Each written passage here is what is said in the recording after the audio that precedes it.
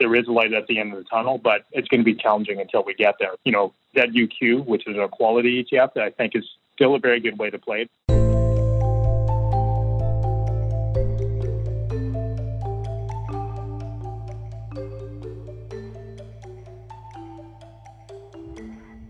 Welcome to Views from the Desk, a special edition of the BMO ETFs podcast. In these timely episodes, we provide the latest investment news and expert commentary on the markets, the economy, and investing. Brought to you by BMO Global Asset Management. Capital markets are rallying thanks to positive news on the vaccine front. But is it too soon to go on the offense? In this episode, our experts Alfred Lee, Chris McKaney, and your host Mark Reyes lay out strategies to get the best of the positivity while staying cautious on both equities and fixed income, especially as we continue to deal with headwinds such as unemployment, rising cases of COVID-19, and overall volatility. Before we hear from our experts, please consider subscribing to Views from the Desk on your preferred podcast platform. And for many more ETF insights and resources, visit the Canadian ETF dashboard at bmoetfs.ca. Hello, and welcome to the BMO Global Asset Management Canada weekly ETF Insight Call with our team of experts. I'm your host, Mark Reyes. I'm the head of product at BMO GAM Canada, covering ETFs and funds. I'd like to thank everyone for joining us this morning. Thanks for your time, and thanks for listening in. Today, we are joined by Chris McKaney and Alfred Lee, both portfolio managers on our ETF desk. Chris focuses on equities and derivative portfolios, while Alfred focuses on fixed income and preferred shares. Let's get started. Certainly, we'll begin with the optimism that's out there in equity markets, where once again, we're now seeing the major indexes hitting new highs. That's on the back of now seeing two promising vaccine results, pointing to hopefully better days ahead. But is this unbridled optimism realistic, considering what's going on immediately with the surging infection rates, the political unknowns, and of course, the current state of the economy? So does this finally point to a broader rally compared to what we've seen over the summer focused on the new economy names? And Chris, I'll give this to you. How would you approach this market, and does our defensive growth strategy still make sense? Thanks. Sure. And, as you say, we are seeing the markets again reaching all-time highs. But I think it's important to realize that, the growth we've seen coming out of the March sell-off really has been very narrowly focused, up until very recently.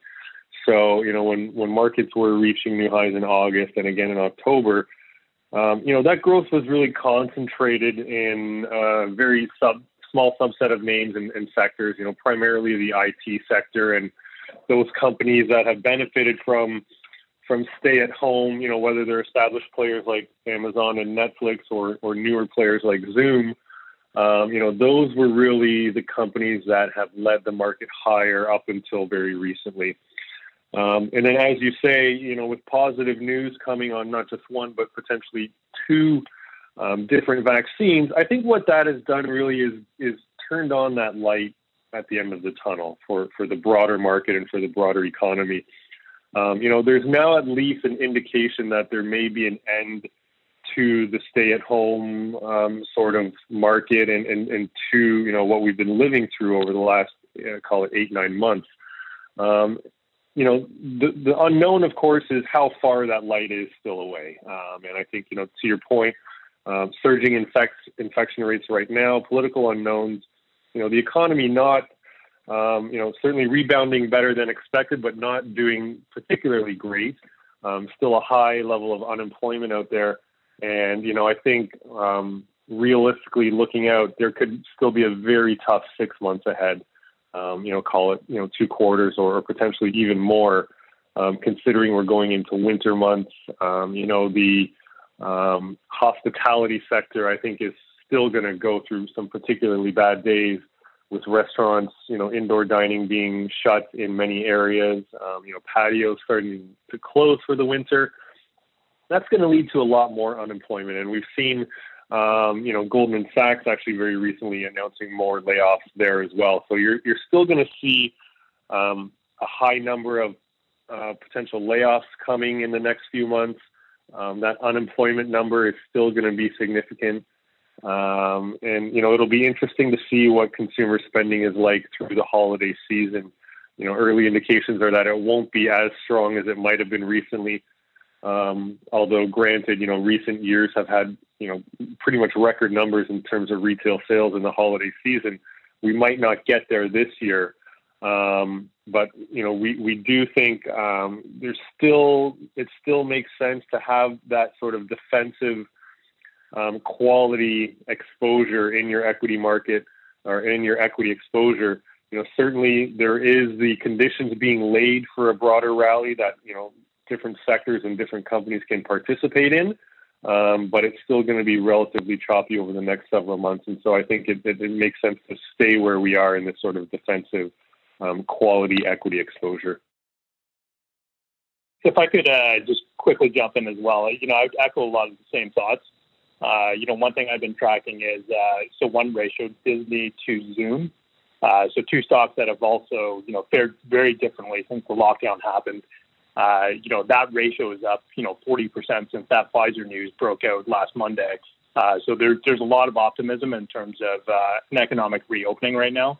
But the best way I would say it is, as Chris kind of mentioned, would be cautiously optimistic, right? I think right now, even though there is two very promising vaccines, there's still a lot of stumbling blocks ahead. So Pfizer is applying for FDA approval in the next several days, but no vaccines have been approved so far. Very limited data as well, and there's no test conducted on children. So there's a lot of implementation. There's distribution and logistics that need to be worked out still. And also, Fauci says, potentially vaccines will be released by December, best case scenario. But that obviously will be for frontline workers and the older demographics first. I think, to get the broader population vaccinated, that's probably not going to be until, mid 2021 at best. So I think, as you mentioned, Mark, I think in the meantime, infection rates are still going to climb. So shutdowns are still going to be very possible. If you look at Europe, UK and France are shut down. Potentially we see that in North America, depending on how infection rates look. So, to Chris's point, I think, there is a light at the end of the tunnel, but it's going to be challenging until we get there. But, ZUQ, which is a quality ETF, I think is still a very good way to play it. I think, it's, to put it in your words, I think there's a lot of new world staples in there. Apple, Alphabet, Microsoft that are going to perform well no matter what happens in the economy. But there's a lot of older world staples as well. So Coca-Cola, Pepsi, Johnson & Johnson. But then you also have companies that are going to perform well if we get an economic reopening, like Paychex, Visa, MasterCard. And then if the lockdown happens, Costco, Procter & Gamble, Nike. But then, last but not least in ZUQ, you also have companies that are tied to the vaccine. So, Pfizer, Merck, Regeneron as well. So I think the best way to play it right now is to invest in companies that are cash rich, which quality companies, if they also have that low financial leverage, they're going to benefit. They're going to be well positioned if there is a shutdown. But if we get an economic reopening further down the road, they're going to be well positioned if that happens as well. All right, thanks for that. Chris, I'm going to come back to you on something a little more specific this week. On the indexing front, we've got the expected inclusion now of Tesla in the S&P 500, which caused the stock to jump about 10% at the overnight news. Can you remind us of the inclusion rules for this index, and really just touch on why this announcement would then mean so much to the stock price? Thanks. Sure, and this is something that investors have been looking at for some time now. I think it was the previous quarter when Tesla reported their earnings, positive earnings. Speculation started back in August that they would be added to the S&P 500 in September. The interesting thing about the S&P 500 that many people forget is that it's not a strict numbers-driven methodology for what companies make make it into the index, there is an index committee that actually ultimately decides what companies go in and when they go in. But primarily what has kept Tesla out up to this point is that there is a profitability requirement for the S&P 500, which indicates, a company's most recent quarter, as well as the sum of its most recent 4 quarters, need to have a positive profit, by GAAP accounting standards. So really, all companies that are in the S&P 500 do have that profitability measure applied to them to get into the index. And, up until recently, Tesla did not meet that requirement. So, what was announced very recently is that, now that Tesla does meet that profitability requirement, it will be added at the December rebalance for the S&P 500. What does that mean for the stock price? Why did you see that bit of a jump? Well, it's estimated that, just from pure, mandates that purely track the S&P 500, there's going to be about $50 or $60 billion worth of buying into that stock. So, ZSP, our ETF that tracks the S&P 500, up until now hasn't held Tesla at all, of course, because it's not in the index. But on that December rebalance date, our ETF, as well as several others around the world, will be buying that stock. So $50 to $60 billion of buying pressure. A lot of investors think, that's going to create upward pressure on that particular stock. The other thing is that, of course, countless active managers that are benchmarked against the S&P 500 that up until now haven't had to make a decision on Tesla will at least have to consider if they want to own that stock as well. And so there could be a good chunk of active managers that are somewhat, not forced to buy the company, but, likely have some exposure to that company in order to gain exposure that'll be a little bit closer to what the index is showing as well. This really is, a pretty rare event that a company this large gets added into the index. In fact, Tesla's over $400 billion market cap. The last time a company got added that was anywhere near this size was Berkshire Hathaway. It was about 10 years ago. They were less than half the market cap of what Tesla is now, but still was about a 1% weight in the index. Tesla is going to be expected to be a little over 1% of the S&P 500 and certainly near, if not in, the top 10 companies that are going to be in that index. And so I think what you've seen is this little bump based on, again, that speculation that $60 billion of buying pressure will drive that stock price up. We do think that is obviously just a one-time event. Getting into the index might create a little bit of that price bump, but really what ultimately is going to be driving that company's stock price is whether they can execute on, the manufacture of the amount of electric vehicles they think they can do, as well as the demand for that going forward. And, we have seen in recent days, actually, here in Canada, Quebec has announced they are going to ban the sale of gas-powered cars by 2035. And we've seen BC do that. We've seen California do that, much of Europe as well. So there is an expectation that, over the next, call it 10 to 20 years, there could be a huge shift to electric vehicles and zero-emission electric vehicles, of which Tesla is going to be a big part of. So, I think it makes sense, obviously, that it's included in the benchmark index. A lot of investors have been waiting for that. And we'll see how it plays out in December when it does get added. Great. Thanks for that, Chris. And you make a good point. There's always that quick move off the news, but then, you got to watch over the next little stretch to see how actually the market absorbs that. So let's switch gears to fixed income. Alfred, this will come your way. How has fixed income been reacting to the vaccine news? We've been advocating, building protection with an allocation to longer term, generally government bonds. But how has this market shifted over the last couple of weeks, and does that trade still apply? Thanks. Yeah, we've definitely seen rotation into, higher yield, kind of higher beta areas of the fixed income market. But overall, I would still advocate, 5 to 10% position in either, ZFL or ZTL or government bond ETFs in general.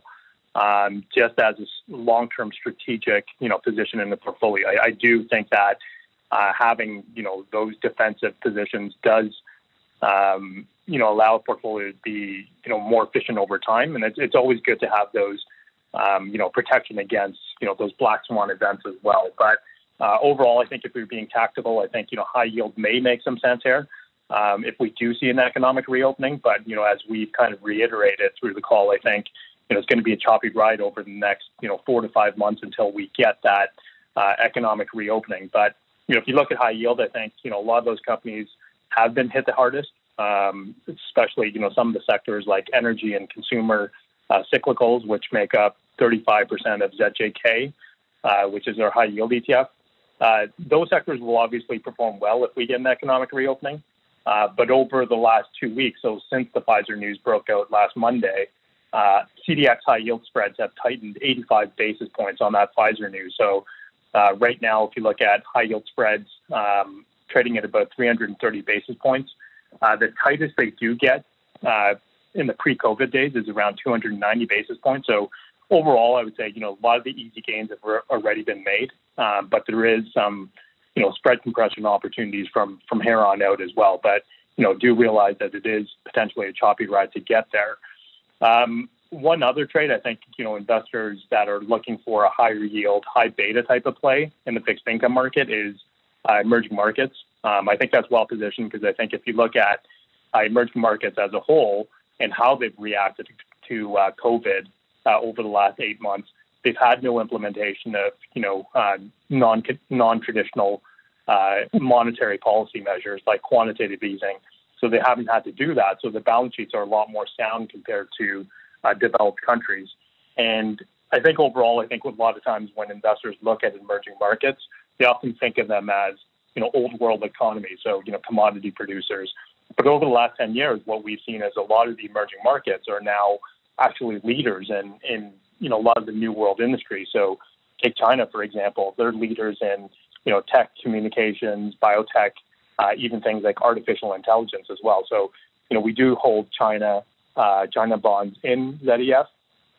One thing I want to note about ZEF also, which is our emerging market ETF, emerging market bond ETF, is it does use a smart beta weighting strategy, which I think is very important because if you are investing in emerging markets, it doesn't make sense to overweight those countries that issue the most debt.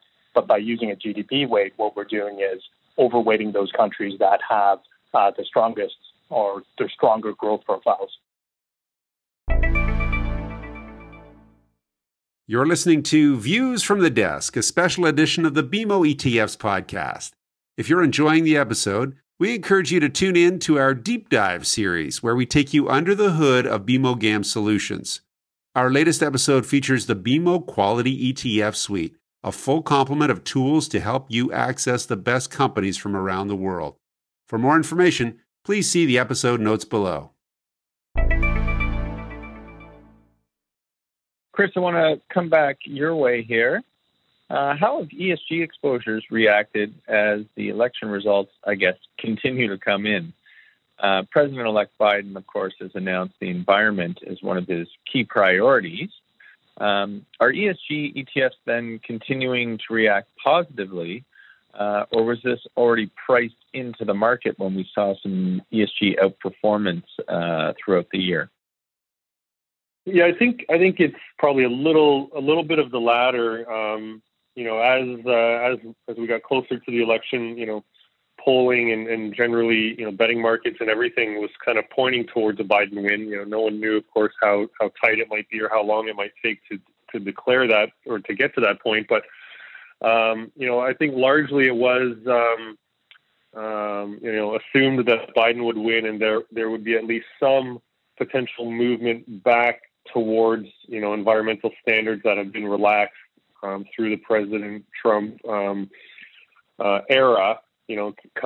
Pulling out of the Paris Accord and relaxing emission standards and several other things as well. So, I think what you'll see is a little bit of a reversal from that. Certainly there's a strong indication that President Biden would re-enter the Paris Agreement.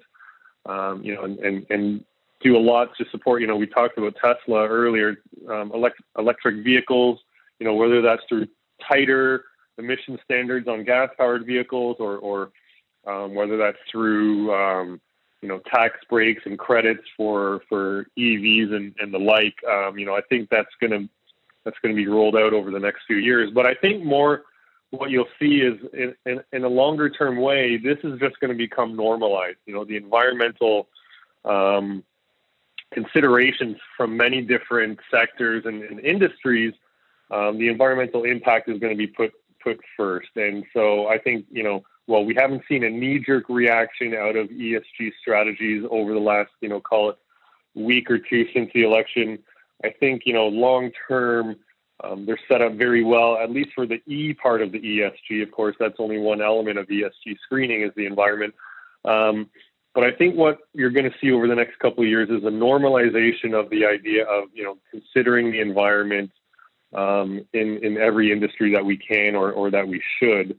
And a move towards, again, entering those global agreements, global coordination around how can we reduce emissions, how can we promote other environmentally friendly industries such as EVs and other things like that. And so you're going to see a shift towards that, and again, a normalization of that over the next few years. And I think ESG obviously is positioned well to take advantage of that. Thanks, Chris. And Alfred, maybe I'll just give you a bit of the same thoughts on ESG fixed income, where I think a lot of people have been focused on equities, but of course we've got the two exposures on the corporate bond side as well.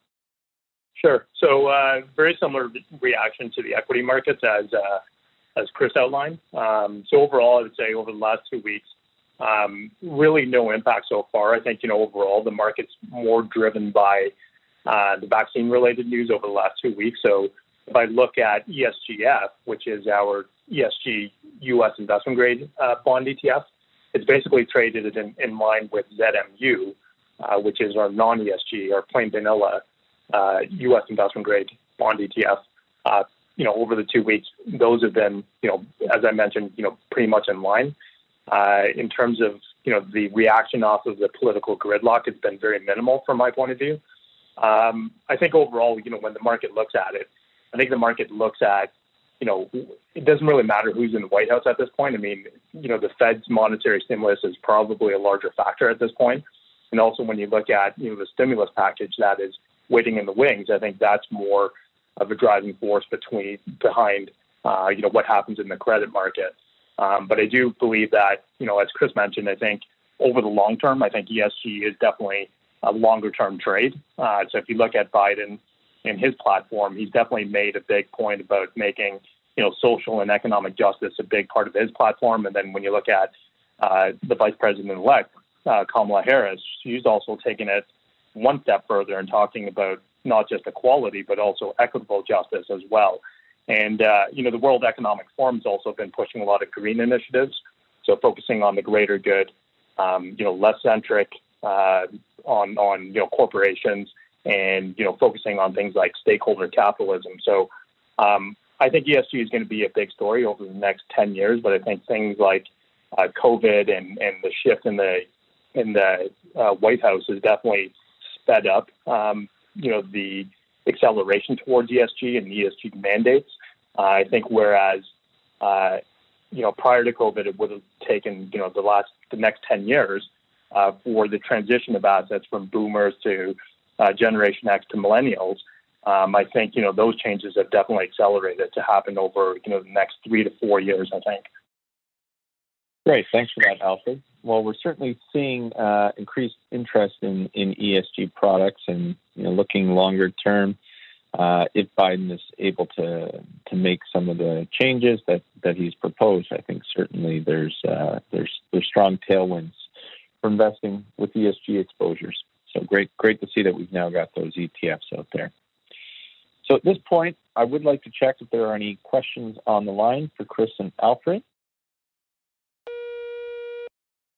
Yeah, good morning, gents. I have a question about factor investing. I know you discussed it earlier, and you did make a strong case for the quality factor exposure.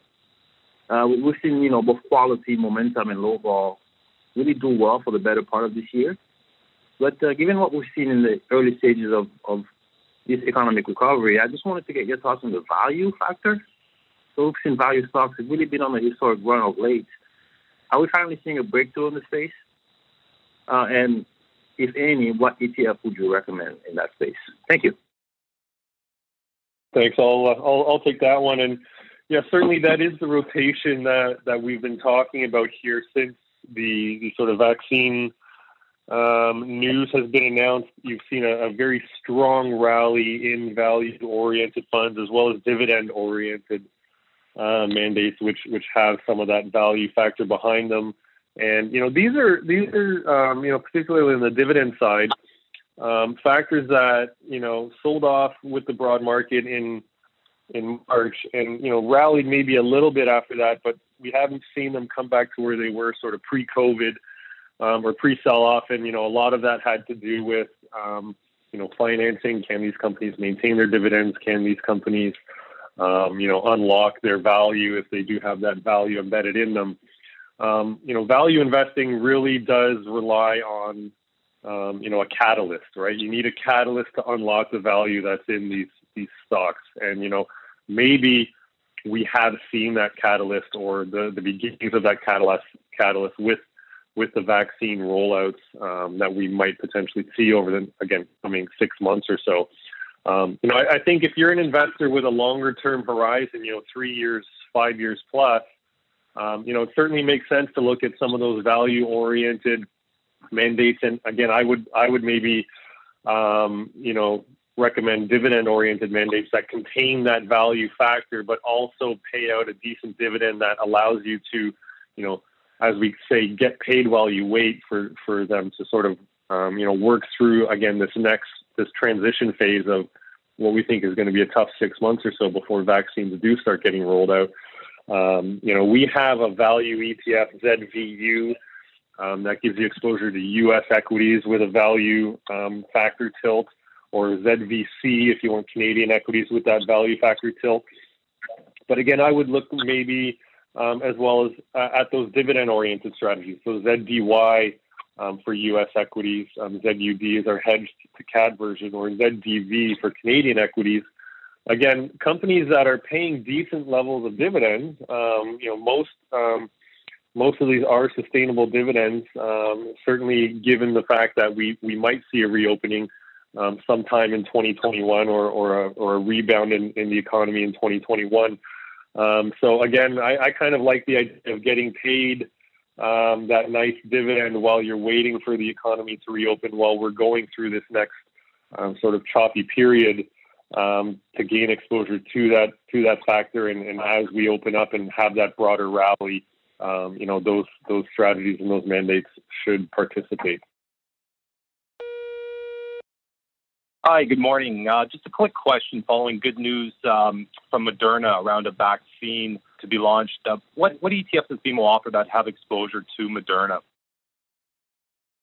Sure, I could take that one. So we do have two ETFs that have Moderna as a holding. So ZUH, which is our equal weight healthcare ETF, has Moderna as one of the top holdings. It's also held in ZQQ and ZNQ, which is our NASDAQ ETF, albeit at a much smaller weight. I think, in addition to Moderna, we also have some potential good news coming from AstraZeneca, which is next in line to disclose their results. Johnson & Johnson, Merck are not far behind in terms of disclosing their vaccine data as well. Then you have a number of international vaccines that are, in phase 3 as well. So overall, I think, all this is, good news for the markets in general. But overall, from my point of view, I don't think you need direct exposure to the vaccine makers. I think, the introduction of the vaccines is good for the markets in general. So, take, for example, Disney, which we often talk about as, being very exposed to, COVID, meaning that if we get an economic reopening, this is probably going to be highly leveraged to an economic reopening. Disney is up 20% in the last week and a half. So, again, we've been saying quality is a good way to play it. But ZDU, which is our value ETF, is probably a more leveraged way to play an economic reopening. I'd like to thank everyone for listening in this morning. We certainly appreciate your time. Thanks for the questions as well. And to Chris and Alfred, of course, thanks for your insights, your views on the markets, your trade ideas, and really giving us some topical conversations that we can take back to our own conversations today. So with that, I'd like to thank everyone one last time and enjoy the rest of your day. Thank you to Alfred Lee, Chris McCaney, and Mark Race for joining us on the BMO ETFs podcast. It comes as no surprise that as we navigate the markets in the midst of a pandemic, quality continues to be a requisite shot in the arm for most portfolios. ZUQ, which includes Pfizer, offers the defensive tilt, whereas if there is an appetite for more offense, look to ZEF, which leverages the more stable emerging economies like China. For more information about the ETFs discussed in this podcast, contact your regional BMO ETF specialist or visit the Canadian ETF dashboard at bmoetfs.ca. If you enjoyed today's episode, we encourage you to subscribe, and if you have any questions you'd like addressed in future episodes, please send them to Andrew Vachon, andrew.vachon @bmo.com. Thanks again for listening. See you next time. The viewpoints expressed by the portfolio manager represent their assessment of the markets at the time of publication. Those views are subject to change without notice at any time without any kind of notice. The information contained herein is not and should not be construed as investment, tax, or legal advice to any party. Investment should be evaluated relative to the individual's investment objectives, and professional advice should be obtained with respect to any circumstance. Any statements that necessarily depend on future events may be a forward-looking statement. Forward-looking statements are not guarantees of performance. Views from the Desk has been brought to you by BMO Global Asset Management.